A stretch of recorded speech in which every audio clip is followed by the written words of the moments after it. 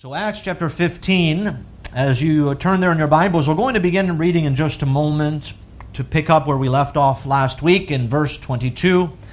But if you remember, while Paul and Barnabas had gone on the first missionary journey and they'd come back, they had heard that some who had believed, who were believers from the church of Jerusalem, had made their way up to Antioch and had taught the people in Antioch, who were mostly Gentiles, that they had to be circumcised and to keep the law of Moses, and if they did not do that, that they could not be saved. Now that's a serious affront, and it troubled the church in Antioch, because, the first church in Jerusalem, these men seemed to come from that church, and now they had taught them. And so Paul and Barnabas make their journey down with other men to Jerusalem, to the church in Jerusalem, and so they have a debate. They present the case, and Paul no doubt spoke with Barnabas. Peter even stands up and speaks. We have some of that record mentioned in the book of Galatians in the first two chapters, and Paul mentions that record, how he withstood Peter to the face. And so the contention here is with the Jews and the Gentiles, circumcision, the law of Moses, doing all those things. And so the doctrine is settled that we are saved by the grace of the Lord Jesus Christ and not by the observation of the law. That's the message of the gospel that we've seen. That's the message of the Bible. And that's what they come to. Pastor James in the church of Jerusalem, he settles the record. Now he determines that he's going to send some ambassadors from the church of Jerusalem to the church in Antioch to correct what had been said by those who were believers who had gone up to Antioch without themselves being the ambassadors of the church in Jerusalem. And so we pick it up in verse 22. The Bible says, "Then pleased did the apostles and elders and the whole church to send chosen men of their own company to Antioch with Paul and Barnabas, namely Judas, surnamed Barsabbas, and Silas, chief men among the brethren. And they wrote letters by them after this manner. The apostles and elders and brethren send greeting unto the brethren which are of the Gentiles in Antioch, and Syria and Cilicia. For as much as we have heard that certain which went out from us have troubled you with words, subverting your souls, saying, Ye must be circumcised and keep the law, to whom we gave no such commandment. It seemed good unto us, being assembled with one accord, to send chosen men unto you with our beloved Barnabas and Paul, men that have hazarded their lives for the name of the Lord Jesus Christ. We have sent therefore Judas and Silas, who shall also tell you the same thing by mouth. For it seemed good to the Holy Ghost and to us to lay upon you no greater burden than these necessary things, that ye abstain from meats offered to idols, and from blood, and from things strangled, and from fornication, from which if ye keep yourselves, ye shall do well, fare ye well. So when they were dismissed, they came to Antioch, and when they had gathered the multitude together, they delivered the epistle, the letter, which when they had read, they rejoiced for the consolation. And Judas and Silas, being prophets also themselves, exhorted the brethren with many words, and confirmed them. And after they had tarried there a space, they were let go in peace from the brethren unto the apostles. Notwithstanding, it pleased Silas to abide there still. Paul also and Barnabas continued in Antioch, teaching and preaching the word of the Lord with many others also." I'd like to bring your attention here to verse 24. So Pastor James and the believers, the apostles and the elders in the church at Jerusalem are sending a letter with Silas and Judas. And in this letter they're going to mention, verse 24, "As we have heard that certain which went out from us have troubled you with words." With that in mind, I'd like to preach a message that I've entitled, "The Answer to a Troubled Church." The answer to a troubled church. As we look at the record in the book of Acts, there is no doubt that we read what happened in the first century church and churches. We begin with one church in Jerusalem, and then those churches multiplying throughout Judea, Samaria, and up Galilee and Syria and Cyprus. And the gospel now was preached, sending out missionaries from the church at Antioch. And we read all about this. And so no doubt we have great things happening. And the Bible doesn't give us here everything that happened in the first century churches. But it does give us everything God wants us to know happened in the first century churches. And so here this record is for us to learn something from it. And so what we read here in this chapter 15 is really that the church in Antioch has been troubled by what we find here is really false doctrine. And as we look through the book of Acts, it is interesting that we note really two dynamics that come out in the book of Acts. We really have a record of the enemy that stands outside the church, right? The persecution from without that came from the religious people, not only from the religious people, but we also know that it also came from the heathen. We noted that in Paul's missionary journey. So there's opposition on every side that is outside the church. But we also have a record in the book of Acts of the trouble that's found within the church. And I think it would help us to know what happened and how the church dealt with it and then continued afterwards. The truth is, when we looked at the first time was, remember, in Acts chapter 5, we had the record of Ananias and Sapphira that was within the church. And Acts 4, remember, they were told, the disciples, not to teach or preach in the name of Jesus Christ. So they went back to the church and they prayed. But then after that, God tells us the story of the account of Ananias and Sapphira and how those who were within the church sought to deceive people or sought to pretend that they were led by the Spirit of God and they really weren't. And the book of Acts tells us what God thinks about that. And so we should consider as a church that there would be no hypocrisy or deceit within the church, because ultimately that can destroy the church. I've spoken to pastors after I've preached this message. I just preached that at the Jubilee at Capitol, and I was talking to pastors, and the truth is, all the pastors will agree not only in present-day churches, but also throughout the history of churches, that what has destroyed the church is not persecution from without the church, it's often corruption from within the church that has destroyed the church. Actually, if you study history, the church has always, which is mind-boggling, thrived in persecution. But when there's trouble within the church, it's often brought destruction. Now here the potential in Acts chapter 15 is the potential of false doctrine. And by the way, this would not be the only time that we would find this, because Paul, in many of his epistles later on, would bring this right subject back up, this doctrine that was infiltrating the church, and he's going to have to deal with that within his epistles, namely the epistle to the churches of Galatia. And so here we find this record in Acts chapter 15, and I want to give you really four things about what happened. And really this is an academic study of what happened here, the response, the steps they took, but also this is, we learn some spiritual things as to how we ought to deal with things and how we ought to respond to trouble in the church. You see, often the problem is not necessarily the trouble in the church, because there will be trouble in churches. But often the damage arises from the response to the trouble in the church. Now, next week, if you come back, I pray you come back, we're going to read about the disagreement between Paul and Barnabas. They got an argument over John Mark. And the result of that, and I'm going to talk about how to deal with conflict. And sometimes you just can't resolve the conflict, but you keep serving God.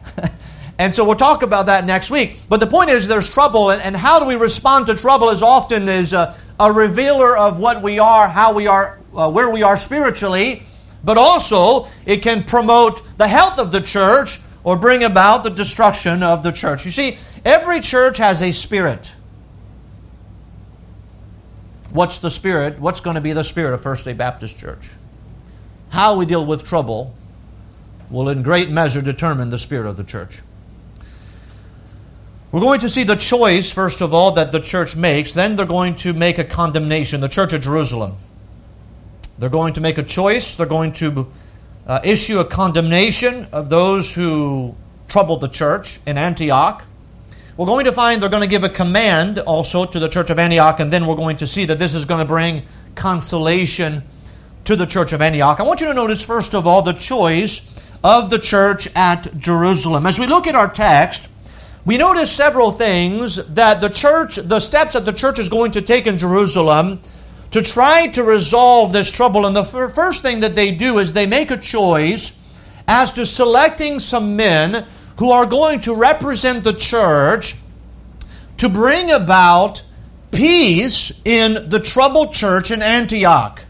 And so they're going to select among them 2 men. Now, the Bible mentions these 2 men. These 2 men were Judas, surnamed Barsabbas, and Silas. Now, it's interesting here that Barsabbas, after this whole ordeal, he's going to go back to the church of Jerusalem, but Silas is going to stay there in Antioch, and then he's going to accompany Paul on his missionary journeys, and we noted that in the epistle of 1st and 2nd Thessalonians. He is part and mentioned in that letter as being part of God's work there in Thessalonica.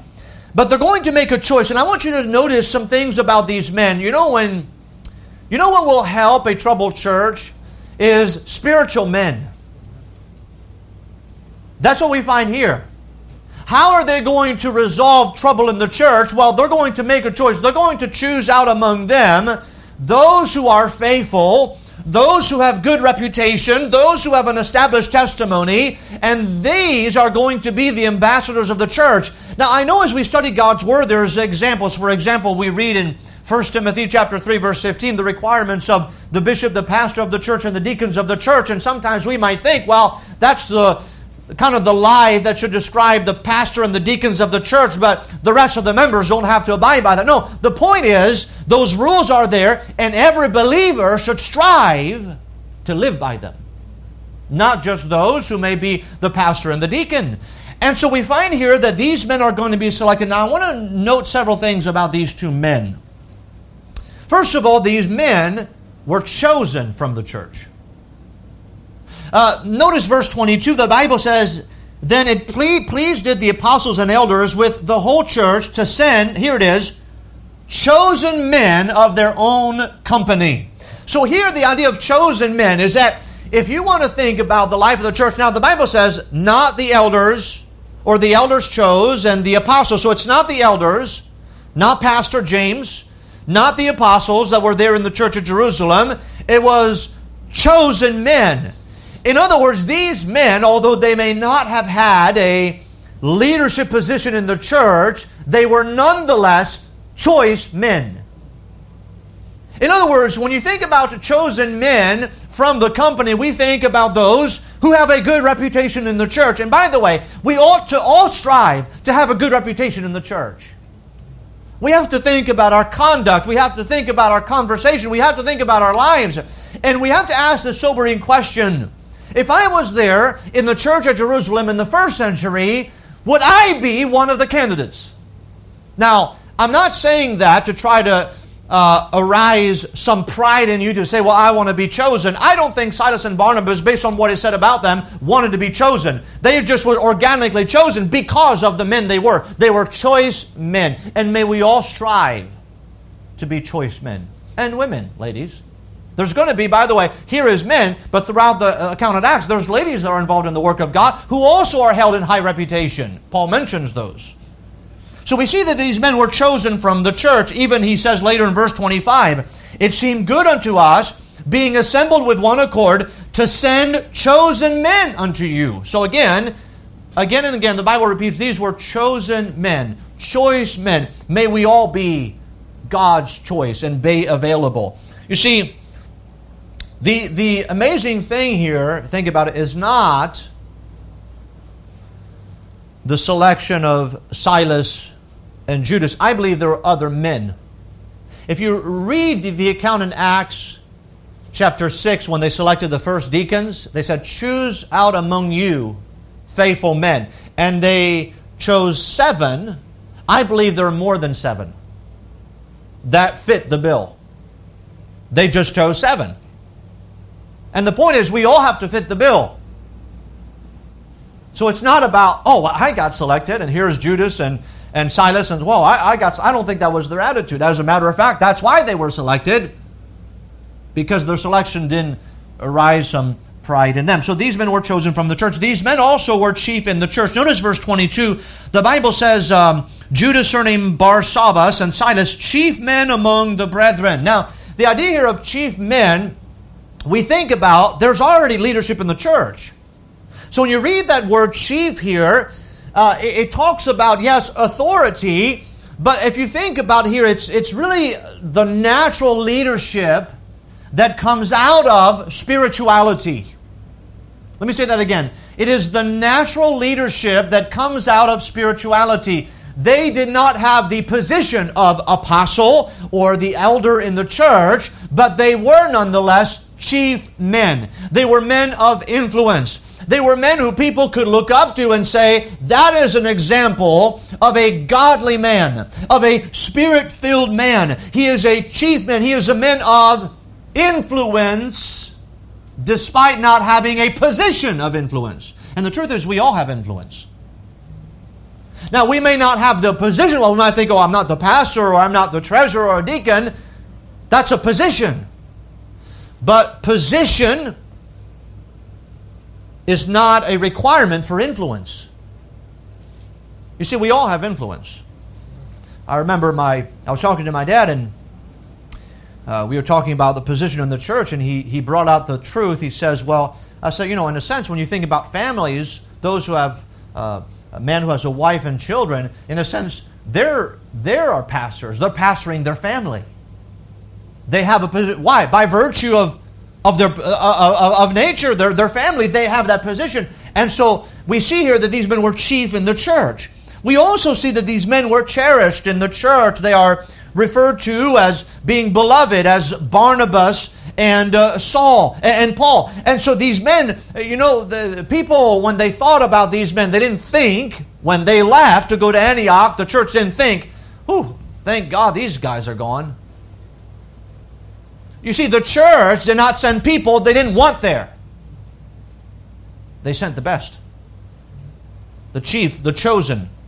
Those who were held in high reputation, those who were cherished in the church. If you think about any assembly, have you ever been, maybe it's family or friends or neighbors, and maybe you've been in a group of people, maybe repeatedly, and then there's maybe this one person in that group that you're like, is that person coming?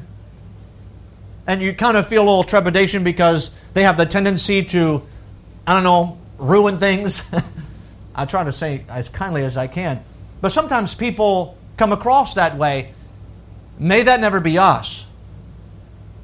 To where we think, they're not here. Thank the Lord they're not here. No, we need to be cherished in the church. And so among the brethren, people need to think of us in an endearing way. They're beloved. We love to be around them. So let's make ourselves lovable. Don't do anything that will cause people not to like you. Now, you can love somebody, but sometimes not like them.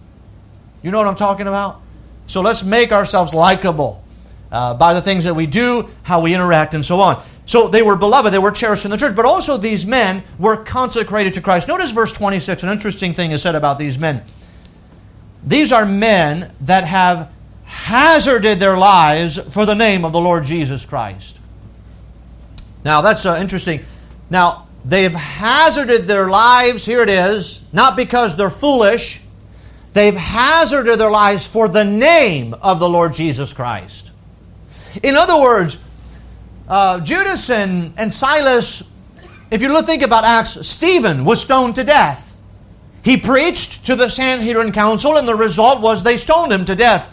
And so Silas and Judas were not martyrs, but what the Bible says is they were willing to be martyrs. They had hazarded their lives. They had their life was so consecrated to the Lord Jesus Christ that people says, they haven't died as martyrs, but they would be willing to.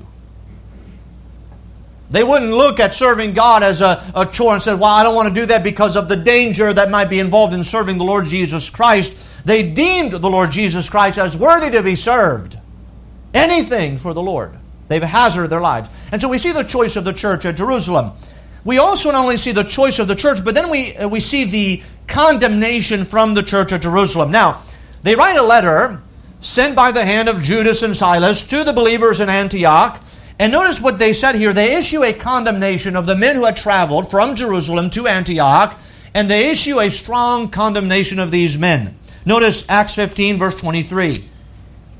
And they wrote letters by them after this manner: the apostles and elders and brethren send greeting unto the brethren which are of the Gentiles in Antioch and Syria of Cilicia. For as much as we have heard that certain which went out from us have troubled you with words, subverting your soul, saying, ye must be circumcised and keep the law, to whom we gave no such commandment. That is a letter of condemnation of what? Of the men who had gone from Jerusalem to the church of Antioch. Notice here the condemnation. First of all, the condemnation number one, they were deceitful.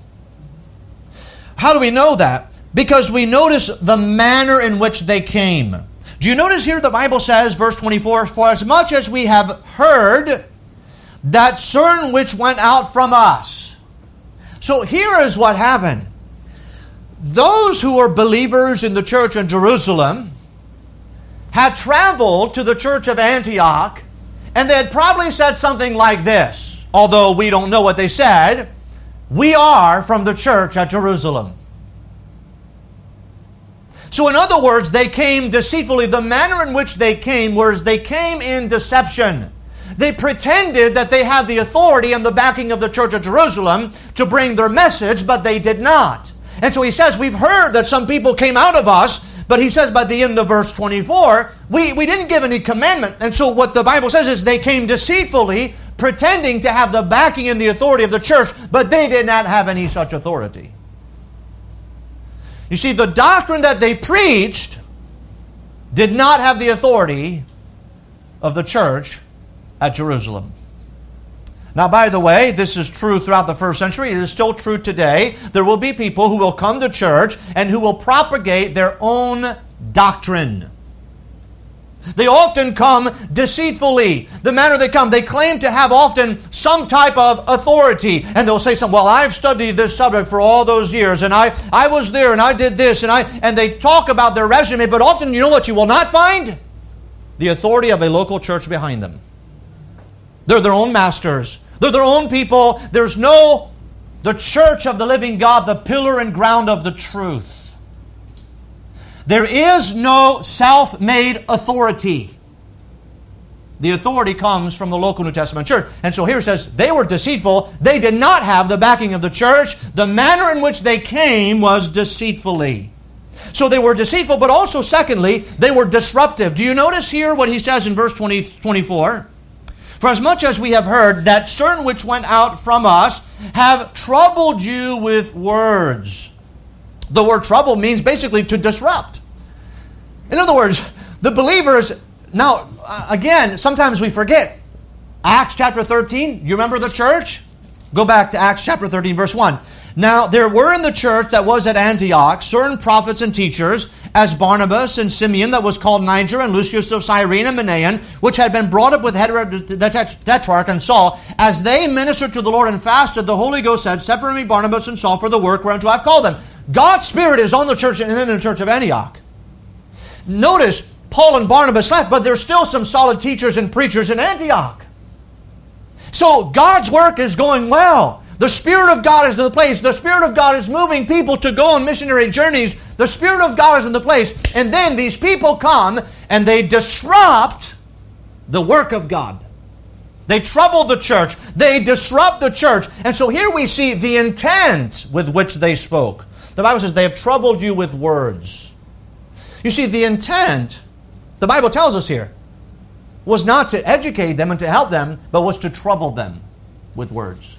Now, what was the specific words? Well, look, you all have it all wrong. If you need to be saved, you have to be circumcised and keep the law of Moses, just like we, the Jews, have done up till this point. Now, the debate is settled, because remember what Peter said? He says, we couldn't bear the burden. Neither our fathers before us could bear that burden. We're saved by grace. This is all nonsense. We haven't taught this. And so they disrupted the church by their false doctrine. So the intent in which they spoke was disruptive. You see, God's work is great, isn't it? The devil is not interested in God's work moving forward. He wants to disrupt and he wants to stop the church from moving forward. And so he's going to disrupt things, stir things up within the church. We have to be careful. Be aware. They were deceitful, they were disruptive. Also notice thirdly, they were destructive. The Bible says here, he uses the word subverting your souls. That's the letter. They were subverting your souls, saying, ye must be circumcised and keep the law. So the word here, subverting, has the inclination of they destroyed you. They tried to weaken your faith. They tried to destroy the faith that you had believed. And so that's the consequences of their action.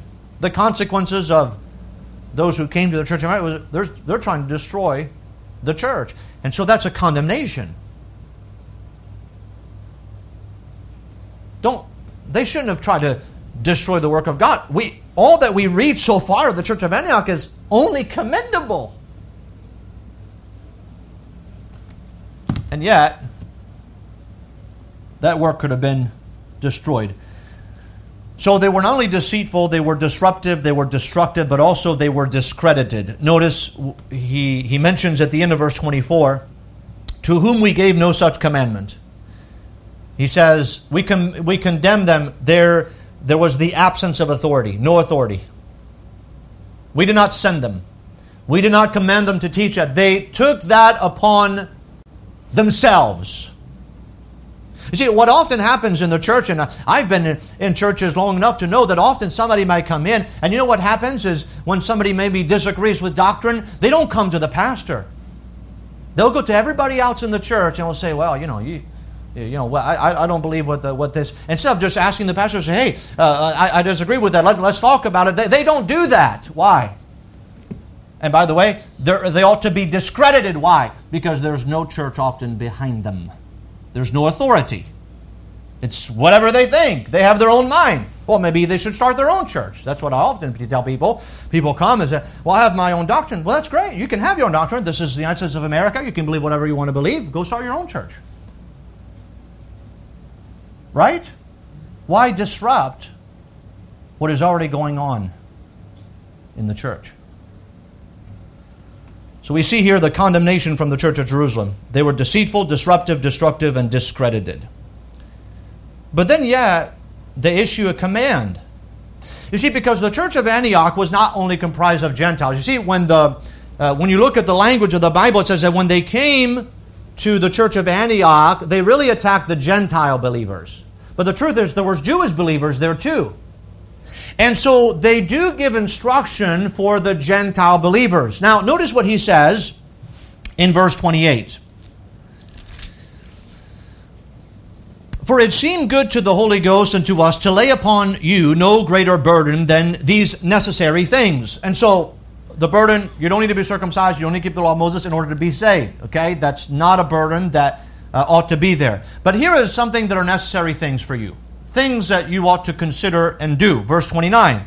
That ye abstain from meats offered to idols, and from blood, and from things strangled, and from fornication, from which if ye keep yourselves, ye shall do well, fare ye well. Now I want you to notice here, because here's the command of the church of Antioch. Now, this is not a burden. Remember, the case earlier in the chapter was you have to be circumcised, and you have to keep the law of Moses, and if you don't do that, you cannot be saved.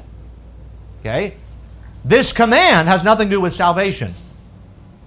He says, we encourage you, we want you, we command you to do these things. Now, what does that mean? What are the instructions in verse 29? The first one is abstain from meats offered to idols. Now, the church of Antioch was comprised of both Gentiles and Jews. The Jews in that church would have been greatly offended to see Gentile believers eat meat that had been offered to idols. Now, by the way, I'm not going to go there for sake of time, because time is already running really fast. But Paul would deal later with that with the church at Corinth and the church at Rome.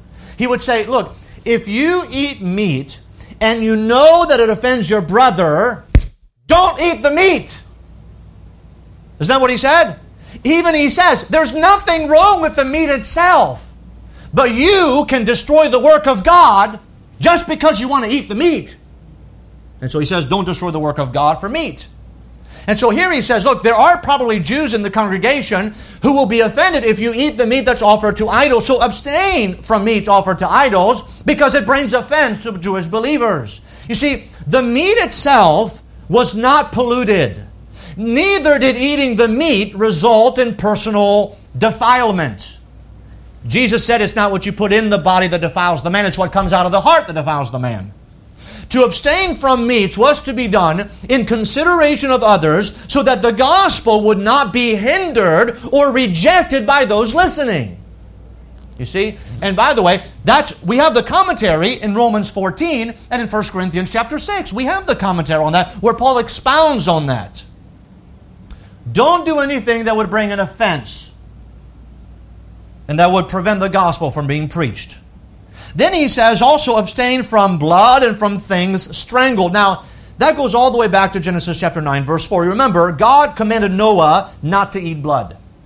Furthermore, animals that were strangled had not, the blood was not drained from their body. And so the Jews, that's why they would cut often at the main arteries around the throat of the animals to drain the blood, and then they could eat. And so this has been, from a very long time, the command given to Noah from God. And so it was customary for the Jews not to eat blood. The blood had to be drained from the animal. And so he says here to these believers along the same line, abstain from blood and from things strangled. And again, what's the point? We have the commentary later, is so as to not offend the Jews. You see, if you know that you're offending a believer, even though you know it's not wrong in and of itself, but you know you're offending them and you continue and persist in that offense, you are in the wrong. Now, I've preached through Romans 14, so if you've missed it, I would encourage you to go back and listen to it, because I explain all that in detail, but I only have time for one message this morning.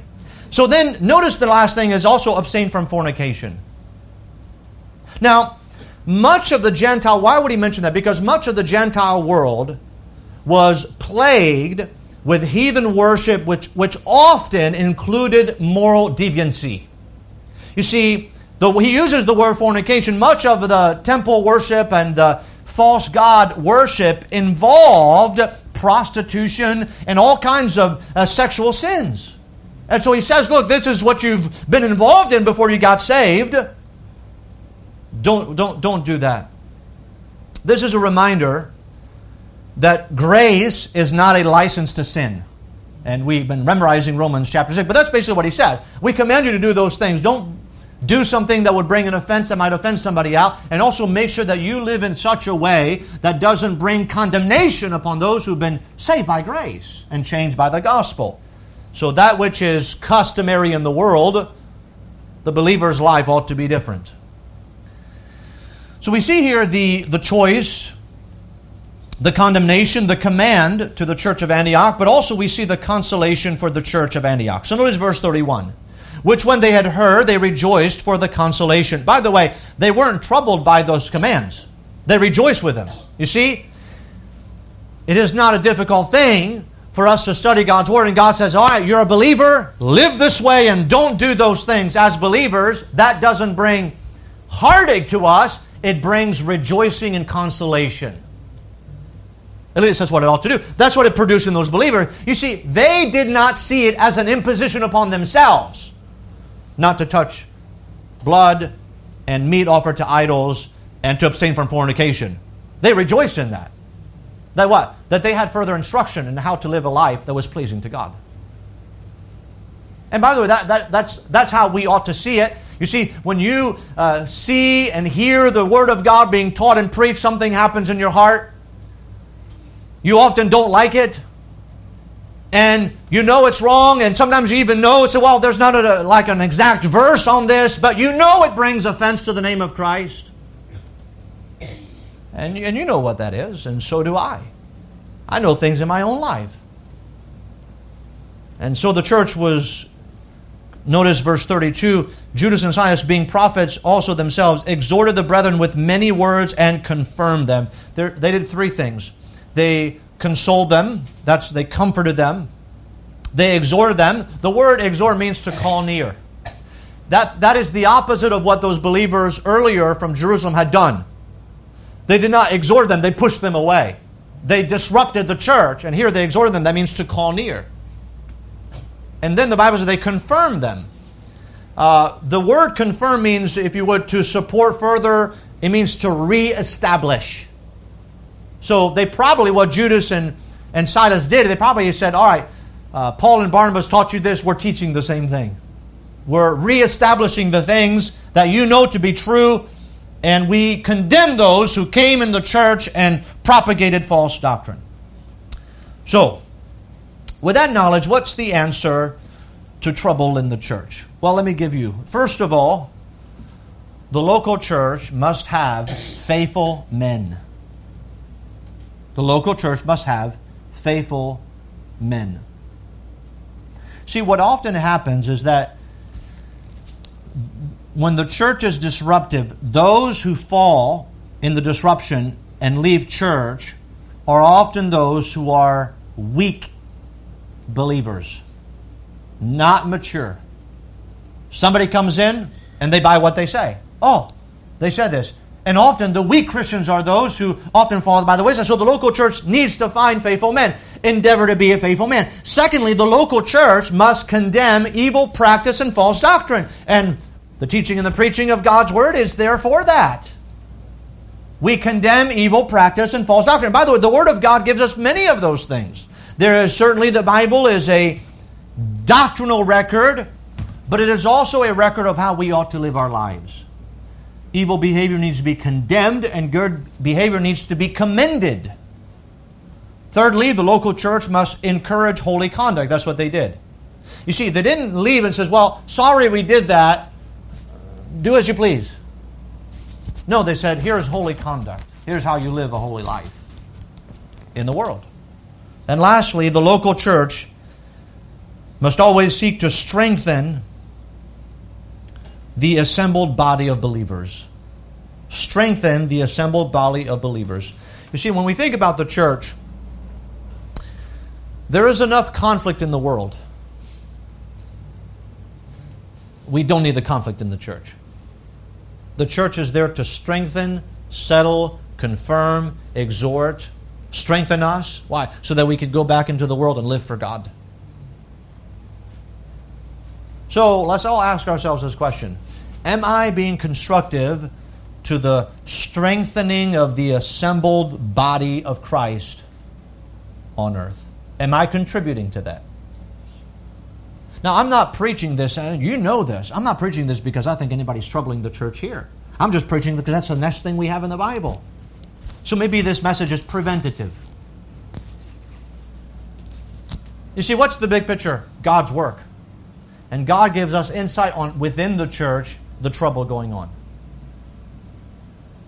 And the principles and the truths that we find here, I believe, will help us if we implement those things as well, to make sure that even though we're troubled, we can still get in the place where we find consolation, confirmation, and exhortation in the midst of trouble. Let's use trouble as an opportunity to take the next step, not as a stumbling block to fall. You see, the reason why people leave church is typically because of some trouble. I gave this illustration before. I give it because it's the most ridiculous thing I've ever heard. But the truth is, it happens. It's a lady at not this church, praise the Lord, but she made a pie for a fellowship. And another lady was going through the line at the church fellowship, and the lady took 2 pieces of pies. And so the lady that made the pie was really offended that this other lady took 2 pieces of pie, not just one. And she left the church and didn't come back. For what? A piece of pie. Now that sounds ridiculous, doesn't it? There are many things, this is not a perfect church, many things will happen that could cause trouble in the church. The trouble is not often the issue, because that will happen. The trouble is how we respond. Now, should the lady have taken 2 pieces of pie? Probably not. And by the way, who knows? She probably got one maybe for her husband. Ever thought of that before? You know, sometimes we just think, we interpret things. Our mind just runs wild. The imagination just goes and goes. So, may the Lord help us to have the right response whenever there's trouble, whether it's from doctrine, whether it's from personal conflict. May we all look beyond ourselves and look at the work of God that is beyond any one individual. What's going to happen after this? Second missionary journey. Now, there's another conflict we're going to deal with. That's between Barnabas and Saul. Two godly men. They're going to have a disagreement. But guess what? God's work is going to continue to move forward. Why? Because they had to look beyond themselves. Sometimes we have to be willing to be offended so that the work of God can move forward. And stop worrying about our feelings. Let me say that again. And stop worrying about our feelings and think about God and His work.